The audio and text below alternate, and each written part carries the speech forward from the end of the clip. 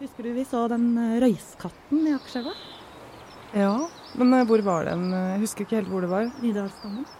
Ikke oppe Ikke oppe Justisdepartementet, men litt lenger opp, liksom. Og så den beveren som bor oppe I Akerselva. Ja, der bor det en bever, ja.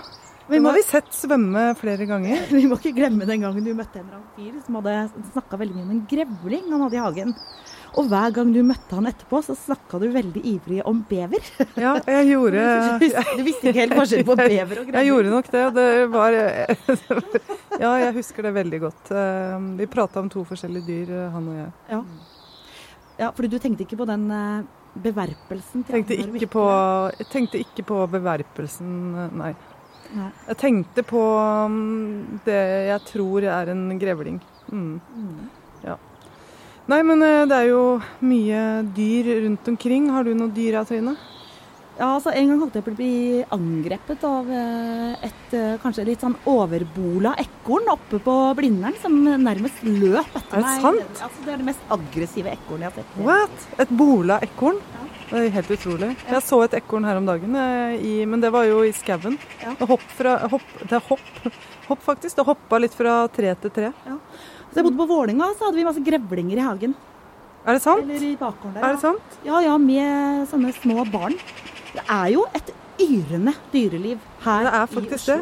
Jeg tror jo at jeg hadde grevling I bakgården I fjor, for det på et eller annet tidspunkt, jeg vet ikke om du husker det, men det begynte jo å komme veldig masse rare hull I gress. Ja, altså, ja. Hull, jeg tror det var en grevling som jeg forsket litt på det. Jeg tror ikke det var en hund, men det kan ha vært en grevling.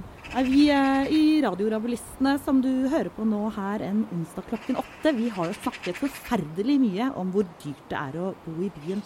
Men I kveld så vil vi heller zoome over på dyrene I byen. Ja, og de betaler jo ikke husleie engang, men ja, dyrene I byen. Men det kan jo hende de betaler en pris allikevel. Det mulig det. Ja. Det mange ting som kan tyde på det. Vi har jo uansett hanka med oss en ekspert her I dag. Ja, det har vi vært veldig heldige å få med oss. Det har vært veldig sporty å stille opp på utrolig kort tid. Det vi sykt glade for. Velkommen til oss, Gro Røde fra Oslo Museum. Tusen takk. Ja, fordi du vel ikke akkurat zoolog? Nei. Men du har allikevel opparbeidet deg en viss oversikt over dyrene I byen. Ja, jeg så heldig at jeg har fått jobba med den utstillingen som vi har på Bymuseet, som åpnet I vår, som heter Dyr I byen. Og da som historiker så fikk jeg lov å begynne å surre rundt og se på dyrene sin plass I byhistoria. Og jeg fikk litt sånn hovedansvar for å se på hvordan det med dyrelivet I dag. Ja. Og da oppdaget jeg utrolig mye artig. Så jeg ble enda mer glad I Oslo etter å jobbe med den utstillingen og ser dyr overalt nå. Ja. Har du dyr selv? Jeg har ikke dyr, men jeg har vokst opp med en puddel, og det har formet meg. Hadde ikke du også en puddel da du var liten? Jeg hadde også en liten puddel. Ja.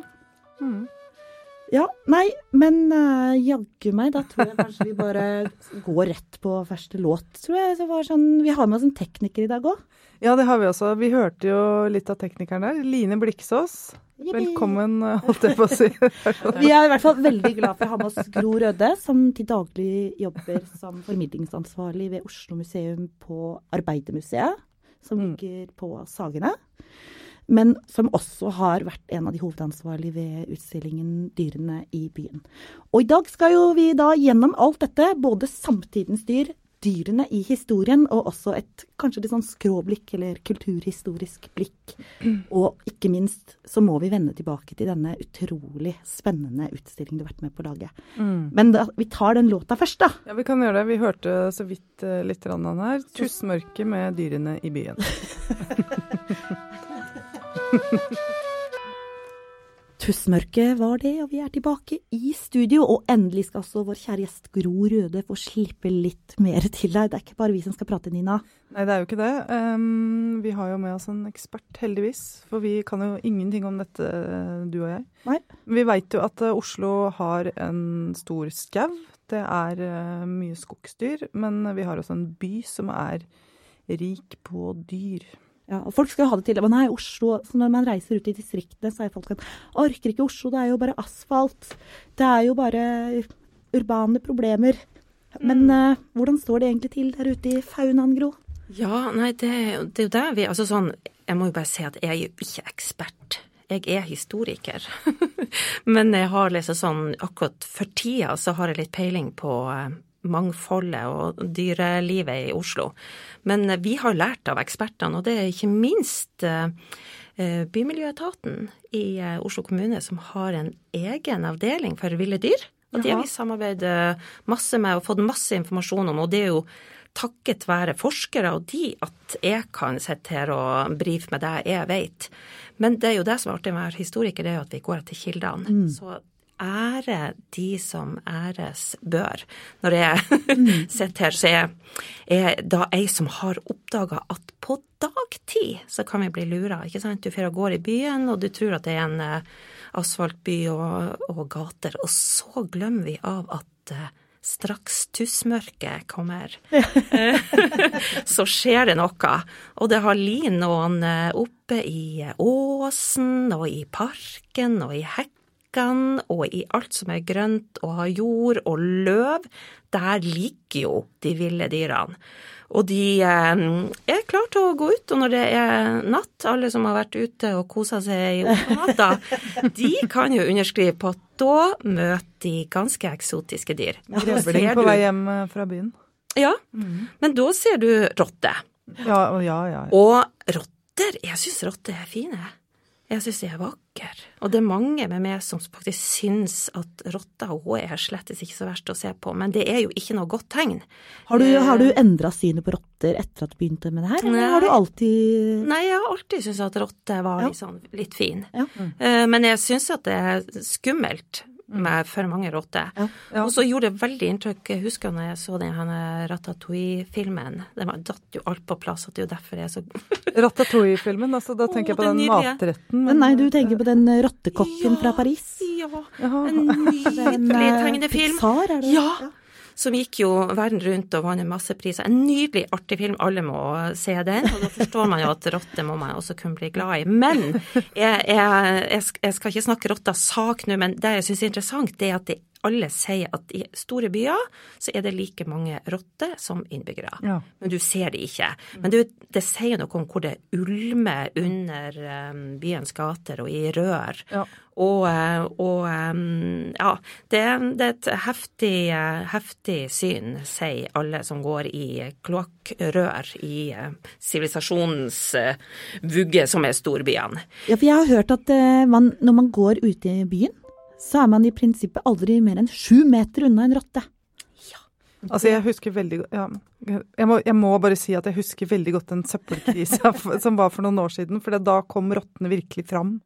Og da så jeg ut i bakgården min, og det var sikkert 20 av dem på samme sted. Det synes jeg ikke var kult da. Det var litt ekkelt. Det er ikke noe kult. Ja. Men så er det jo også litt sånn at jeg synes jo det er litt sånn artig at da melde inn at i forhold til zoologer og andre, så kan man likevel stille spørsmål, så hva slags funksjon har rotta? Hvorfor finnes du på jordens overflate? Altså, og hvorfor er det så mange? Ikke sant? Hva gjør hun? Hun er jo et skadedyr, vil mange si. Men kanskje er det et annet navn hun skal ha? Er hun nødproviant, for eksempel? Men er ikke det et litt sånn Guds plan-spørsmål på et vis? Altså snakker vi ikke da om at dyrene har en funksjon ut fra menneskenes behov, eller? Jo, det kan man godt si, men det akkurat det med rotter, så er det faktisk, der er man ikke helt enig. Nei. Og det kan man jo tenke på som et litt sånn stort spørsmål. Ja. Men så har du jo det at altså ikke sant, de her løvhaugene og de her kjellerne og sånn som på Bjølsen under terrassen i det borettslaget der jeg bor. Der har det jo alltid vært grevling. Ja. Altså alltid hermetegn. Og jeg har bodd veldig lenge i det borettslaget, og jeg husker jeg ble introdusert når jeg flyttet dit at tenk, vi har grevling her i det her borettslaget. Ikke det? Og det var litt sånn, det var ikke sånn, oi, det var en skrekk, det var litt sånn. Går du med koks i støvlene? Nei! Men det er jo det som er så interessant, at denne grevlingen er folk så redd for. Så det har vært noe av det som jeg virkelig har lært. For jeg lærte at man skulle være litt redd for grevlingen, og at man kunne være, ja, i hvert fall småbarnsforeldre kan med rette synes at det er litt sånn skummelt selv om de er søte, og så hadde jeg lest Findus, og i det hele tatt, ja. Og så er det at jeg kommer i kontakt med en av landets fremste grevlingforskere, som da sier at det er jo en av de største myten i norsk dyrehistorie. Det er at grevlingen er farlig. Og hun sier at det er Norges mest misforståtte dyr. Ja. Han er rett og slett ikke farlig. Det finnes ikke rapporter på at noe menneske har blitt angrepet. Nei, det var det jeg skulle si. Jeg har jo aldri hørt om noen som har... Hvor kommer det fra da, liksom? Men alle kan si det du sa. At, ja, for det er jo sånn helt vanlig myte. Ja, for myter sier at grevlingen biter til det knaser. Ja. Derfor så gikk folk med koks i støvlene. Det er veldig usannsynlig. Det er veldig ubehagelig antagelig å gå med koks i støvlene. For den er jo også et nattedyr. Det er akkurat det. Så kanskje, så nå skal jeg skissere hvorfor kanskje vi kan tro at det blir sånn. Når du står opp på natta for at du våkner av at du er tørst eller sulten eller sånt. Ja, og så går du ut. Og da møter du noen dyr som snøfter og snuser bortover plenen og lager rare lyder. Det er ganske skummelt. Han er jo litt stor også. Det er jo en hund i størrelse. Og det han gjør, det er jo nemlig da at da er han på jakt etter sin favorittmat. Og det er meitemark. Og det jeg ikke visste, det er at det er meitemarksnetter. Visste dere det? Nei, det visste jeg ikke. Meitemarks, hva for noe? Netter. Warm nights. Altså at det er spesielle netter hvor meitemarken kommer mer fram? Ja, og det vet grevlingen. Han har veldig god luktesans. Så han snuser etter meitemarken, og meitemarken han går rett fram i plenen. Det også visste jeg heller ikke. Men det grevlingen gjør da, at han følger etter meitemarken og snuser. Så han graver opp hele plenen og tar stripe for stripe. Og da kan du tenke deg en hageeier som våkner på morgenen og finner ut at hele plenen er gravd opp av det her udyret. Wow. I tillegg er det kanskje noe som blir skremt på natta. Da vet vi at for noen år siden så var bymiljøetaten veldig plaget med rett og slett at villaeierne i de strøkene av byen som har eneboliger, de ringte og var fortvilt og rasende som mente at kommunen hadde, de hadde rett på at kommunens ansatte skulle komme og fjerne grevlingene. Jaha. Ja. Det er litt mye for langt, men nå er pipa helt noe annet. Og det er fordi at man har oppdaget at noe av det grevlingene er veldig glad i er brunsnegle. Ja. Så nå ringer de samme villaeierne og lurer på hvordan kan vi få grevling i hagen. Ja, kan dere sette ut en grevling i hagen min? Ja. For brunsnegler vil de i hvert fall ikke ha. Nei.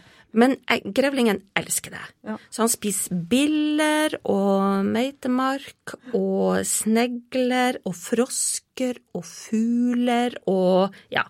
Men for de brunsneglene må den jo da, nå prøver jeg å sette meg inn i en grevlings hode her nå, hvordan den liksom da fungerer. De brunsneglene må den jo da ikke grave ned i jorda for å finne, for de ligger jo oppå, ja, nettopp. Det er ikke så frosken. Ja, så ja. Men det er vel ikke så lett å flytte, så vidt jeg har forstått så er jo også grevlingen veldig stedfast i generasjoner. Stedfast. Ja. Og det er jo også det fantastiske å lære om den, og det er jo at det er jo sånn at grevlingen har hi. Og det hiet, det er familiebasert. Det kan være 300-400 år gammelt. Oi. Så man skal ha veldig stor respekt for å begynne å flytte og fjerne grevling. Men hvor mange grevlinger finnes det egentlig? Vet man hvor mange det finnes i Oslo? Det vet vi ikke noe. Vet vi hvor gamle de blir? Det avhenger jo av om de er så uheldige at de går over Bergensgata og blir påkjørt. Så det er liksom vanskelig å si, men altså det de i hvert fall har, det er jo et hierarki i også det her grevlingehiet. Det er de voksne som trener opp barna, og så er det da at den her sjefsgrevlingen som har en sånn kjertel ved halen. Og den kjertelen merker de sitt område med. Så hiet full av denne kjertellukta, og det også gangene ut fra hiet, og det området de på en måte har som sin åker sitt. Og da vet andre grevlinger, oi, her må vi jo komme og sekk, ellers blir vi angrepet. Men det jo en lukt som vi mennesker ikke har tilgang på. Nei, men vi kan vist lukte den. Men katter for eksempel, de vil kjenne det. Katter vil antagelig ikke like den, så de ligger unna. Men det jo også det at det kan jo være også at mennesker har sett at grevling slåss med andre dyr, og at det skummelt å se en katt bli utsatt for en rasende grevling. Sånn at det kan jo være at det noe der det her forklaringen kommer. Men altså, det katter, vet du, de overlever alt. De mye kjappere og klokere. Ja, 9 liv, de, Nina. Ja. Og de klok og intelligent. De sprenger unna, og så hyler de. Psykopater, tenker jeg at de Nei, de så fine at det. Men katter driver jo også veldig, bortsett fra, altså hannkatter vet jo, de pisser jo veldig mange steder og sånn ofte, for å markere, det jo, men de går jo også og stryker seg veldig inn på ting hele tiden, med snuta si, og det vel også for å markere, vil jeg tro. Ja, dyr gjør jo det. Ja, for katten jo også veldig vanlig i byen. Hvilke andre dyr det som vanlig? Liksom, hva de vanligste dyrene vi har i byen? Ja, altså, av de her, vi kan jo se noen flere ville dyr først. Ja. Og det jo reven, som også et sånn urbant fenomen mer og mer i verden, ikke sant? Reven, han smart. Han tilpasser seg nemlig. Han på jakt etter mat. Og hvor du får tak i mat? Hvor du får lettest tak i mat? Det hvor folk. Ja. Ikke sant? Så det vi vet i dag, det jo, for det var at det skulle være det andre dyret, jeg skulle si, sånn, man gjerne møter nattestid, og det jo denne reven som ligger oppe i skogen eller oppe i åsen, marka, og kommer ned på natta. Det jo veldig mange som snakker om Akershus festning som et interessant sted å gå på natta og møte rev. Jaha. Så der bor det en rev? Betyr det at det en rev som har rett og slett hi der oppe? Det vet vi ikke, men vi vet hvert fall at han fer der natterstid, og det jo et litt eventyr i seg selv, det. Ja. Vakker. Men han lur. Han der hvor det lett å få tak i mat, og det på etter kebab. Vi vet det mange dyr som overlever på kebab og pølser og potetmos, skulle jeg si. Pinnsvin jo også veldig vanlig, og mye av i denne byen. Og det jo en fantastisk ting å ha en rotete hage, ikke sant? Man kan godt like de rydder også opp. Ikke sant? Alle de her dyrene her, de ordner jo opp for oss. De spiser biller og insekter og det litt sånn fikser litt livet for oss. Hun liker jo også brunsnegler, pinnsvinet. Så det jo mange av de som mener at man kan godt legge til rette for pinnsvinet sitt. La naboer ikke ha gjerder, for eksempel, imellom hagene. Riv ned gjerdene og la pinnsvinet få større plass. Så litt artig det. Så har vi jo, dere sa jo røyskatt. Ja. Og den jo i Akerselva. Og så det jo beveren, som dere sa. Det jo helt fantastisk. Og beveren har jo også en veldig spennende kjertel, faktisk. Ikke sant? Fordi man kan jo ikke se, dette synes jeg veldig spennende, at man kan egentlig ikke avgjøre ved å se på en bever hva slags kjønn den har. Man må finne den kjertelen der bak i rumpa, hvor herre... Var det ikke også grevlingen som hadde den kjertelen? Jo, det var bare en luktkjertel, men dette en sånn spesiell kjønnssekretkjertel. Dette beveren som svømmer i elva. Beveren, ja. Du kan ikke bare se på en bever om det en hund eller han. Men du, jeg kom på en ting til. Det ikke bare der oppe ved Nydalsdammen vi har sett den røyskatten. Vi har sett den også nede. Der hvor folk bader. Altså ikke... Stemmer det nede i Nydalen? Det røyskatt? Og da jo det litt artig å minne på at for oss jo den bare søt, ikke sant? Og så det jo litt fantastisk å si nok en gang at tenk at det en hovedstad som har disse ville dyrene, og at altså, ser vi etter de, så finner vi de. Men det som da det morsomme med røyskatter, det jo å tenke på hva slags forhold vi hadde til pels. Ikke sant? For nå snakker vi om den mest luksuriøse pelsen. Husker dere hva røyskatta? Ja, det vel en sånn hermelin kongepels. Du må ha ganske mange røyskatter på en sånn pels. Ja. Det sies at når kong George av England, den 6. skulle krones, så den hermelinkappa hans som ble sydd, den var laget av hele 50 000 røyskatter. Oh la la. Det mange. Men da forstår vi jo også hvor... det mange buntmakere. Ja, sykt mye av. Må jobbe da. Og går vi i norsk historie så langt tilbake som vi kan, så vet vi også ikke sant, at det noe man tjener penger på å se det i jakt- og veidekulturen, hvor man fanger røyskatt, og at dette en internasjonal vare, som også vikingene har med seg, ikke sant? Det et fantastisk middel. Og vi vet jo på en måte da at røyskatter har vært utrolig verdifull med vinterpelsen sin da, ikke sant? Så jeg tror det veldig mange som ikke vet at hermelin røyskatt. Men katta kom vel også med vikingene, så vidt jeg forstod. Katta kom vel også med vikingene. Man antar vel at katten kom fra typ Konstantinopel, eller? Nei, katten fra Afrika. Okay. Altså, katten jo et ørkendyr. Eller? Den ikke det? Katten jo et ørkendyr. Altså, hvis det noen lyttere der ute som vet dette, så send en melding til radiorablessene.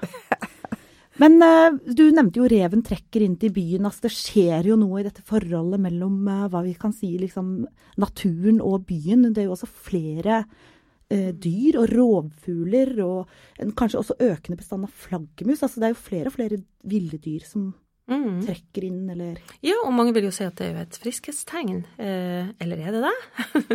Ja, det byen som frisk, eller skogen som syk? Ikke sant? Det her kan man skrive interessante kronikker, og det lov å synse om det her, og det forskes på det hele tiden, men det vi i hvert fall kan si som et friskhetstegn for Oslo, det jo å ha et sånt rikt dyreliv, at så mange, altså et mangfoldig dyreliv. For eksempel å si at for meg var det en fantastisk opplevelse å vite at av landets, hva vi sier, hvor mange, altså vi sier at vi har 77 pattedyr i Norge, og 38 av de finnes i Oslo. Oi. Det ganske artig. Og så... Oslo ikke så stort. Nei, og så, folkens, jeg vil si at nå for tiden når dere står opp om morgenen, har dere merket hvor masse småfugl det Ja, om natta også. Og hvem kan navnet på de? Vet du hvem det som kvitrer? Trine. Svarttrosten. Ja, for eksempel. Ja. Men den kan du lyden på. Men den tror jeg ikke Bokfinken. Ja, ikke sant? Du kjempeflink. Hva med Linnæla? Nei, den ikke kommet ennå. Den kommer senere. Den kommer sånn cirka omtrent samme dag, til akkurat samme tun. Den reiser helt fra Afrika. Hva med blåmeisen? Det kjøttmeis det nå mye av, men det jo helt vanlig vinterfugl i Norge. Dette kan du. Du veldig flink. Ja, men altså, dette jo vinterfuglebrett. Men det ikke vanlig å høre svarttrosten synge om vinteren i Oslo. Men da jeg bodde i Bergen, så kunne jeg høre altså sånn, i januar svarttrosten synge, og det føltes som jeg var med i en skrekkfilm. Ja. Så når jeg hørte svarttrosten nå, en sen aften eller tidlig morgen her, trenger ikke å gå nærmere inn på det, så følte jeg virkelig at jeg var med i en sånn apokalyptisk... Hvordan høres det ut? Det det nydeligste av alle. Jeg klarer ikke det. Det helt umulig. Altså, jeg kommer ikke til å være på kvitt eller dobbelt. Men den liksom vakker. Den lyden burde dere ha. Altså, det den fineste fuglesangen av de alle. Og svarttrosten veldig god på å imitere. Ja, og det jo det. Men det jo akkurat det jeg skulle si også, at det altså observert 505 forskjellige fuglearter i Norge. Og 300 av de altså å hekke i Oslo. Det ganske fantastisk. Så hvem kan navnet på alle de her fuglesortene? Bare i Frognerparken det observert 120-130. Og ved Østensjøvannet det altså registrert over 220. Ja. Men det vel sånn fuglenes mekka? Det fuglenes mekka. Sånn at, men jeg tenker på sånn, det jo ganske fantastisk. Og da det liksom sånn, hva en typisk byfugl? Altså dua, tenker jeg umiddelbart. Ja. Og hun jo kjempevakker. Ja, jeg har komplisert forhold til de fuglene. Jeg har et litt uavklart forhold til byduene. Jeg klarer ikke helt å se den, faktisk. Ja. Men det er jo interessant akkurat det her, fordi hva er samfunnets forhold til dyrene, og hvordan de inngår i et sånn type hierarki? Ja. Vi liker noen og ikke andre. Det handler om de er søte, eller om de har vært søte på film, eller ikke sant? Veldig mange sånne ting. Altså, finnes det et sånt, tenker du at det finnes et sånt hierarki? Ja, det er jo hierarki, men jeg tror nok at det er sånn som for eksempel når du kommer til byen, så sier jeg var jo ikke vant med due, jeg er vant med måse.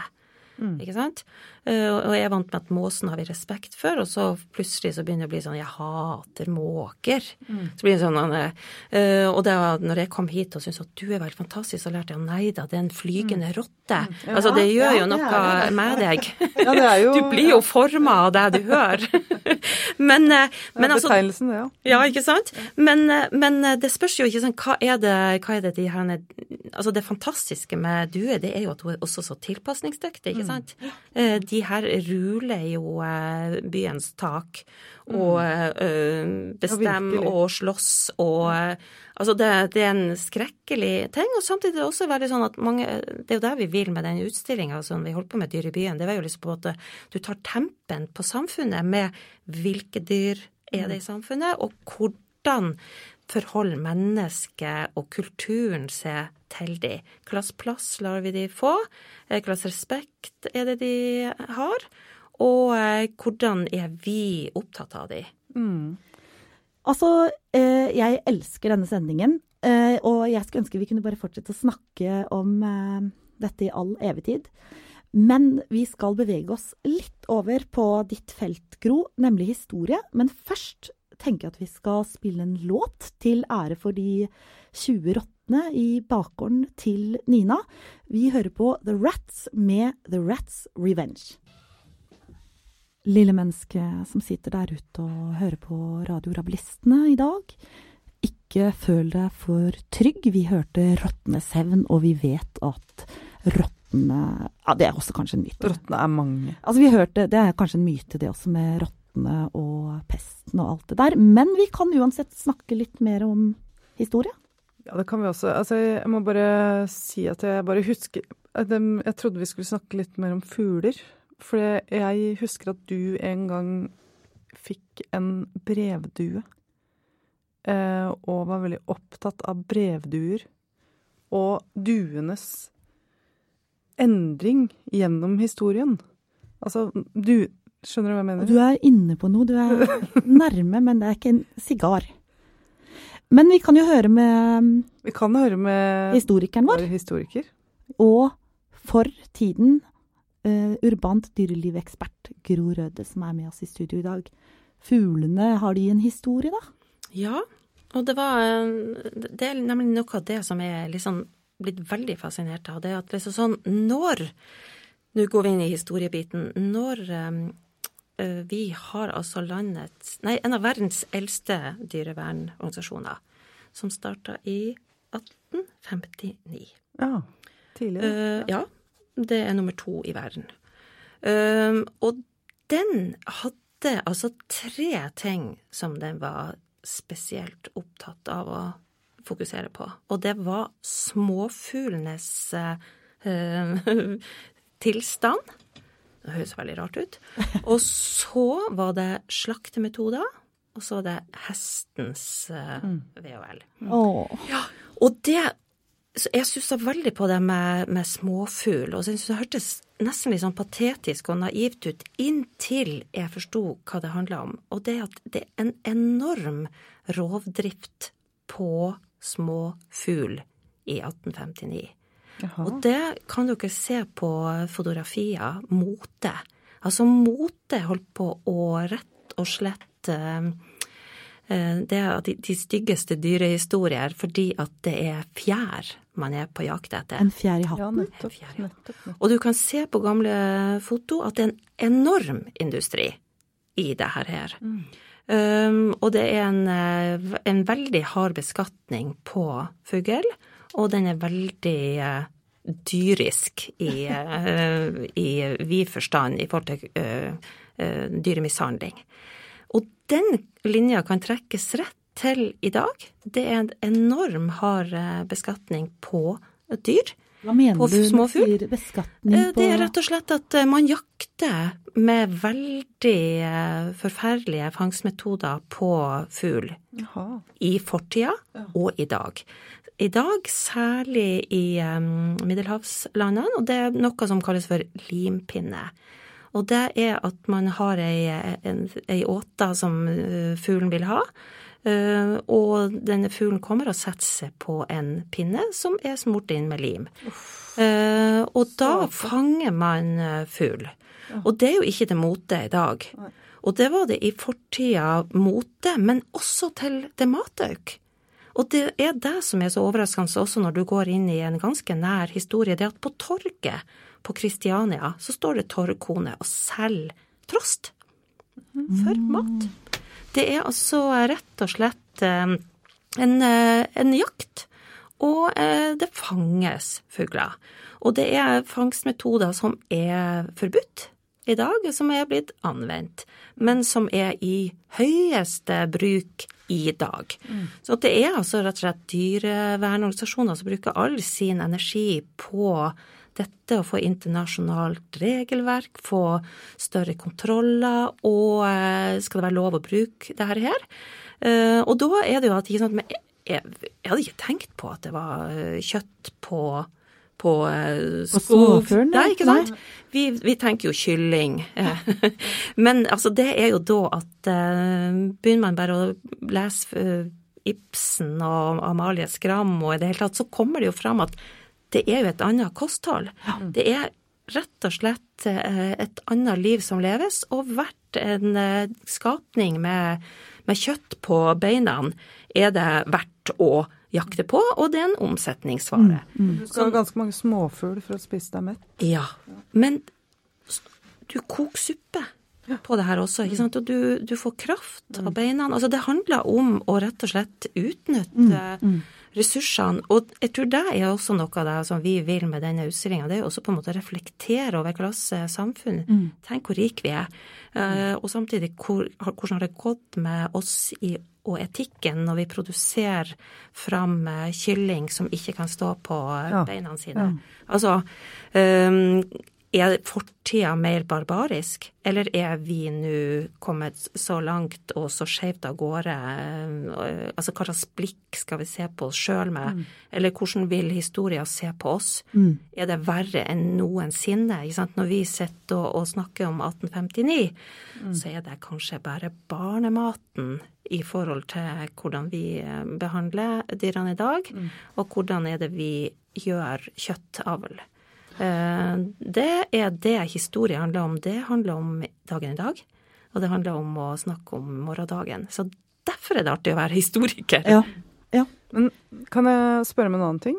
Altså i forhold til hvis vi tenker oss Oslo for 150 år siden, da, så ville jo lyden av byen vært preget, vil jeg tro. Og lukta. Og lukta, ikke minst, av veldig mye hest. Veldig mye. Og den jo... Nå det nesten bare politihester. Ja. Eller det vel egentlig bare politihester. Altså egentlig lyden og lukta av byen generelt, da, fordi det var vel... Altså, vi kan gjerne snakke om hesten. Nei, det var jo et bredere dyrehold. Et bredere, definitivt. Og fram mot hesten så kan vi jo si også at det bredere. For at, la oss si, dra oss til kampen. Der vet vi at det var brevdue. Masse folk som hadde brevdue. Det en hobby. Det en lavkostnadshobby, det en glede over å ha et dyr, og da ser vi også at nå snakker vi om at det ikke nyttedyr, eller det nytte fordi at det en sport. Det en aktiv og billig og sammensveisende sport. Og så har man høner i bakhagen, og så det hane, og så det mange folk som har kaniner. Men denne hesten, han har sin plass i byen. Og det jo det vi virkelig får fram. For husk på, vi bruker ennå benevnelsen hestekrefter, HK. Og det ikke uten grunn. Det hesten som har bygd byen. Og gjett om han gjorde at den lukta. Og det veldig artig å male fram, for jeg tenker så lukt det har med historie.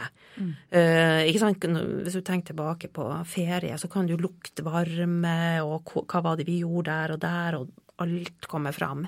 Men de her hestene, de det som har bygd alt vi ser rundt oss av byen. Det gatene, de anlagt av hester, det monumentalbyggene, det leiegårdene på Grünerløkka, det alt av historie i byens grunn, og kvadraturen og så videre, og fabrikkene.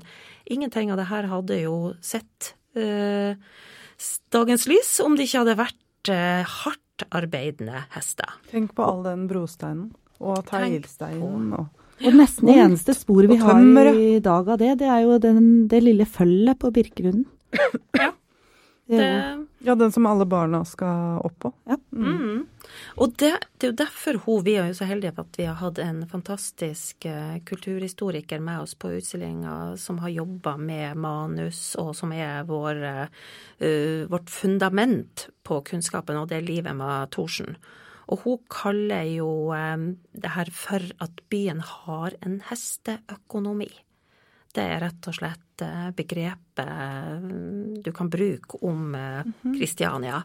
Og det jo for at det her at alt omfatter hesten i forhold til hvordan byen blir bygd, i forhold til materiell og infrastruktur. Og den trenges for å legge veidekke, det staller i hver en bakgård, det vanningstro overalt i byen, det vognmenn i arbeid, det hovslagere, det smeder, du hører alt bare forplante seg. Og noe av det som jeg har blitt veldig fascinert av, det disse store arbeidsplassene som i dag de færreste kjenner til. Har du hørt om hesteskosøm? Ja. Vet du hva det Ja, så det jo de spikerne man bruker når man slår inn hestehoven, holdt jeg på å si, altså hesteskoen i hoven på hesten. Og veldig mange, når de finner disse spikrene på en måte, vil ikke forstå hva det for de helt annerledes. De har et stort hode, og så de veldig spiss. Ja.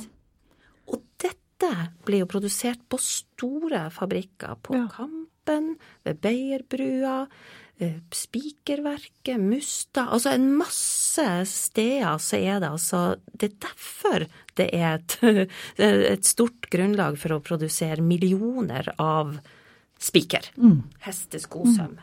Sånn at det ikke bare hesteskoen som skal lages, ikke sant? Det rett og slett hvordan skal det her festes, og hvor mange det som jobber med det, ikke sant? Hovslagerne, og hvor ofte må de skifte når de jobber i byen og går på brustein. Så har du politihestene, de i dag, men de jo i fortida i enda større grad. Så det brannvesenet. Så det sykehusene. Skal du rykke ut, så har du jo sykehushester. Så det alle bryggeriene. Ja. Og alle bryggeriene har enormt stort volum av plassen bak fasaden jo staller. De har sine egne hester, sine egne, og det jo noe av det siste som bryggeriene tar bort. Det sine bryggerihester, for de gikk rundt som levende reklameskilt og var veldig populær. Ja, så det Skaus bryggerier, eller det Ringnes som vel fortsatt også har faktisk en hest i emblemet sitt? Lurer på om ikke en av de har det, faktisk. Ja. Usikker. Ja. Usikker. Men så det ble altså en nesten bokstavelig talt en kollisjon da mellom motordrevne kjøretøy og hesten. Ja, det kan du jo si. Etter hvert så det jo, og det jo også noe av det som litt sånn interessant, at det så kort tid tilbake. Og vi vet også at hesten på en måte følger, altså økonomiske konjunkturer, når det harde 30-årene, så kan man se at da plutselig det hest i gata igjen. Ja, nettopp. Altså fordi det mangel på drivstoff. Man har ikke råd til å kjøpe drivstoff. Ja. Og da det fremme hesten igjen. Og under krigen, altså andre verdenskrig, så det jo veldig mange av de som hadde gått over til biler, som igjen da har hest. Altså hesten på en måte et slags sånn reservemaskin, og det jo også noe det veldig mange snakker om i fortiden, det jo at man ser på dyr mer som maskiner. Og det jo interessant i dette med hestekrefter. Og så kan du si, da tar vi lukta nå. Det vi nemlig tror, det at et sted mellom 6 til 8 000 hester finnes i byen. Og da må vi også ha med i betraktning at byen også var jo veldig liten. Ja, byen vokser jo hele tiden. Men når vi da ser at byen liksom på sitt kraftigste i vekst, det jo etter industrialiseringen kommet. Så hvis vi på en måte i 1880-tallet, så kan vi si at denne enorme mengden med hester, ikke sant? De jobber jo for at nå det byggeboom. Det nå alle disse leiegårdene og murgårdene og fabrikker og veiutbygging. Og, altså det går så det suser, akkurat som i dag. Det graves opp, og det skal fraktes inn byggemateriale, og det en enorm fart. Og de her hestene i arbeid. Og hva gjør en hest? Jo, han drikker, han eter, og han driter. Og da det at vi kan bli fascinert. For hvis det da, la oss være litt nøktern da, og si, ok da, 5-6 tusen av disse hestene til enhver tid innenfor byens grenser, og de driter. Hvor mange tonn drit det som i byens gater? Ja, det må jo være helt enormt. Og hvor gjør man av det, liksom? Ja, og det jo det som artig, fordi at vi kan si at et nøkternt tall 40 tonn om dagen. Oi. Hva? Det mye. Ja. Det mye. Men det skal fraktes vekk fra gatene, for det ingen som forteller at man får går i hestemøkk, ikke sant? Og derfor det en masse folk i arbeid i renholdsarbeid, i renholdsverket, ikke sant? Enorm, og da snakker vi også om hesteøkonomien, ikke sant? Det en masse folk som jobber med å gjøre gatene ren og fri. Ja. Og da kan du se på gamle foto at det veldig mange sånne strekk, så kan du se at det noen sånne svarte pyramidehauger som ligger sirlig nedover. Med hestspice. Ja, og de jo gjort klar, fordi at når nå da renholdsverket kommer med hest og kjerre, så det fort gjort for de som på jobb å ta skuffler og få dette opp på skuffler og opp i vogna. Og så kan du si, hvor kjører de hen? Jo, det vet vi også. Og hvem tenker på det? Men den kjører ned til pudretten. Hva for noe? Pudretten. Pudretten? Vet du hva det Trine? Jeg har ikke peiling. Jeg aner ikke. Det skjønte jeg ikke hva Men du forklare. Ja, det en hel liten del av hesteøkonomien som drives av kommunen. Og den lå nederst ved Akerselva, der hvor sydøst ligger i dag. Det var et stort område. Gamle Eika-området. Ja. Nederst i Trondheimsveien. Ja, nederst i Trondheimsveien. Et kjempestort område som var da lagt til rette for at her kan man tørke møkka. Ja, så brukes det om brensel, byggmateriale. Nei. Gjødsel. Gjødsel, stemmer. Så den blir tørka, og så blir den tatt opp i sekker og solgt. Altså, vi kunne jo lagd et helt program bare om hest, føler jeg nå. Hvorfor heter det Tigerstaden og ikke Hestestaden? Ja. Veldig godt sagt. Ja. Nei, Guri Malla, skal vi jeg tror, ja, vi kan ta en liten trall, og så vi tar Frida Hyvonen med Birds, den for det. Emma, Molly, Frode, Petter, Bimbo, Rapp, Cleo, Bob, Tussi, Rex, Kato, Balder, Peik, Truna, Trulte. Hallo! Hva holder du på med? Det du holder på med nå, Gro? Nå leser jeg opp hundenavn. Hva? Er det hundenavn du har med deg der? Ja, for det er en stor plakat med masse forskjellige farger, og ja, det ser ut som navn, ja. En ordsky? Ja, en ordsky med helt fantastiske dokumenterte hundenavn som vi vet hunder av i dag. Ja, dette må du forklare nærmere. Ja, nei, altså hunden er jo, om hesten tok masse plass i fortidens bygate og er en av de som dominerer, så må vi jo bare si i dag at hunden dominerer jo dagen i dag. Og vi vet at hver tredje husstand har hund i Norge. Ligger det ikke også rett ved siden av eller arbeidermuseet der, så ligger det en sånn hundeklesbutikk? Ja, den er lagt ned. Men det er mange av de rundt omkring i byen, og det er jo helt fantastisk hva man kan få til en hund.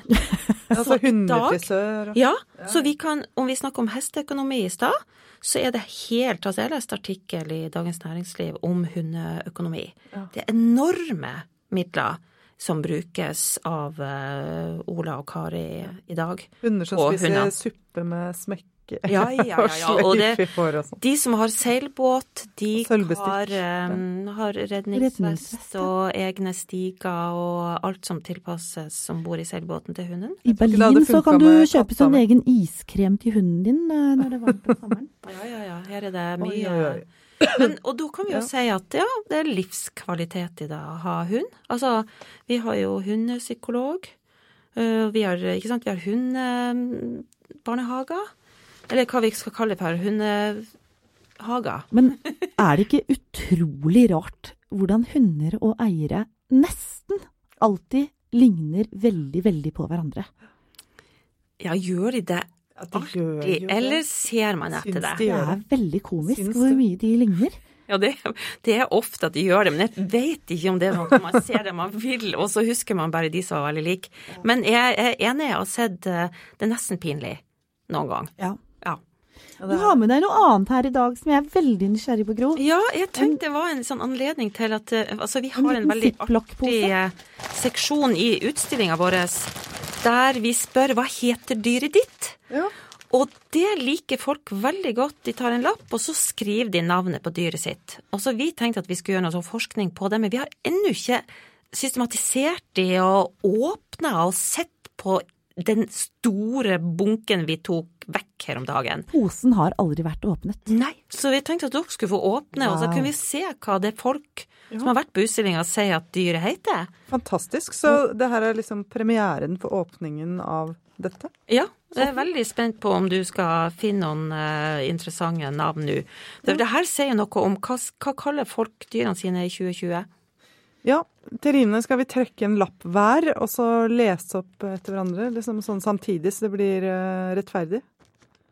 For nye lyttere så må vi bare minne om at dette er altså lapper fra den veldig suksessrike utstillingen Dyr i byen på Oslo museum.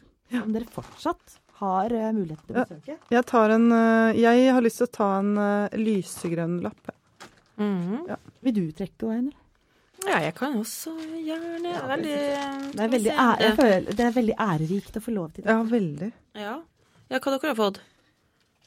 Altså, jeg har da fått, dette er en veldig søt lapp, med også hvor det er tegnet en sløyfe på. Og her står det, ikke le da, her står det Auron på denne lappen. Det står ikke hva slags dyr det er? Nei. Det høres ut som en slange. Det står Auron. Jeg har fått en veldig søt lapp, og det er noen som har en katt, og den heter Pussy. Og jeg har her en som har en hund som heter Amanda. Vi tar en til. Kan vi ta en til? Okay.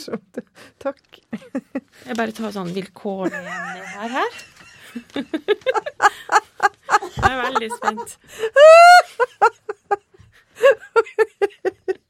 Ok, kan jeg lese? Det er en katt, og den har mange navn, nemlig. Liksom Mons, Herman, Mimmi, Malte, Kadaver. Kadaver, ja. Jeg har en, her står det heller ikke hvilket dyr presisert, men det er altså Denise. Ja, det høres ut som en hund. Hæ? Ja, det høres ut som en hund med sløyfe, synes jeg. Og jeg fant ei her som har en som heter Salti. Eller kanskje Salti. Salti, det er en katt. Ja. Det høres ut som... Ja. Det her skal vi forske på, altså. En til, vi må runde av veldig snart, men vi må liksom ta en til. Altså, vi kan jo minne... Veldig grådig. Vi kan jo også minne lytterne om at nå har vi sendt et program da live på lufta fra Radio Rakel. Vi har med oss Gro Røde i studio, og Line Bliksås er tekniker. Sendingen går i reprise på søndag klokken 11. Ja, det stemmer det. Les opp noen lapper da. Ja. Her fant jeg ei som hadde både hund, katt, hamster, marsvin, fugl og papegøye. Åh, det var ikke verst. Dyrvenn. Ja. Du, Gro, kan ikke du komme tilbake og ha en sending til litt senere om Akerselva og litt forskjellig? Jo, veldig gjerne. Ja, det har vært supersmooth. Kjære lyttere, vårt faste nye innslag, Gro Røde fra Oslo Museum. Hushistoriker hos Radio Revolution. Her er det en som heter Kongeng. Klara. Kongeng? Altså, her er det en som heter Effie Dickie Boccia, og det er da altså snakk... Og så står det med et hjerte bak, Nusse. Og her er det da en katt som heter Mio. Soy de Mexico heter den her. Og her er en hamster som heter Mevi. Ja. Men da er nok sendinga slutt. Tusen takk for at dere har hørt på Radio Rabelistene. Vi fortsetter å lese lapper. En til meg. Til teknikeren kutter oss av. Hane. Hane? Åh. Ja, nei, men det her er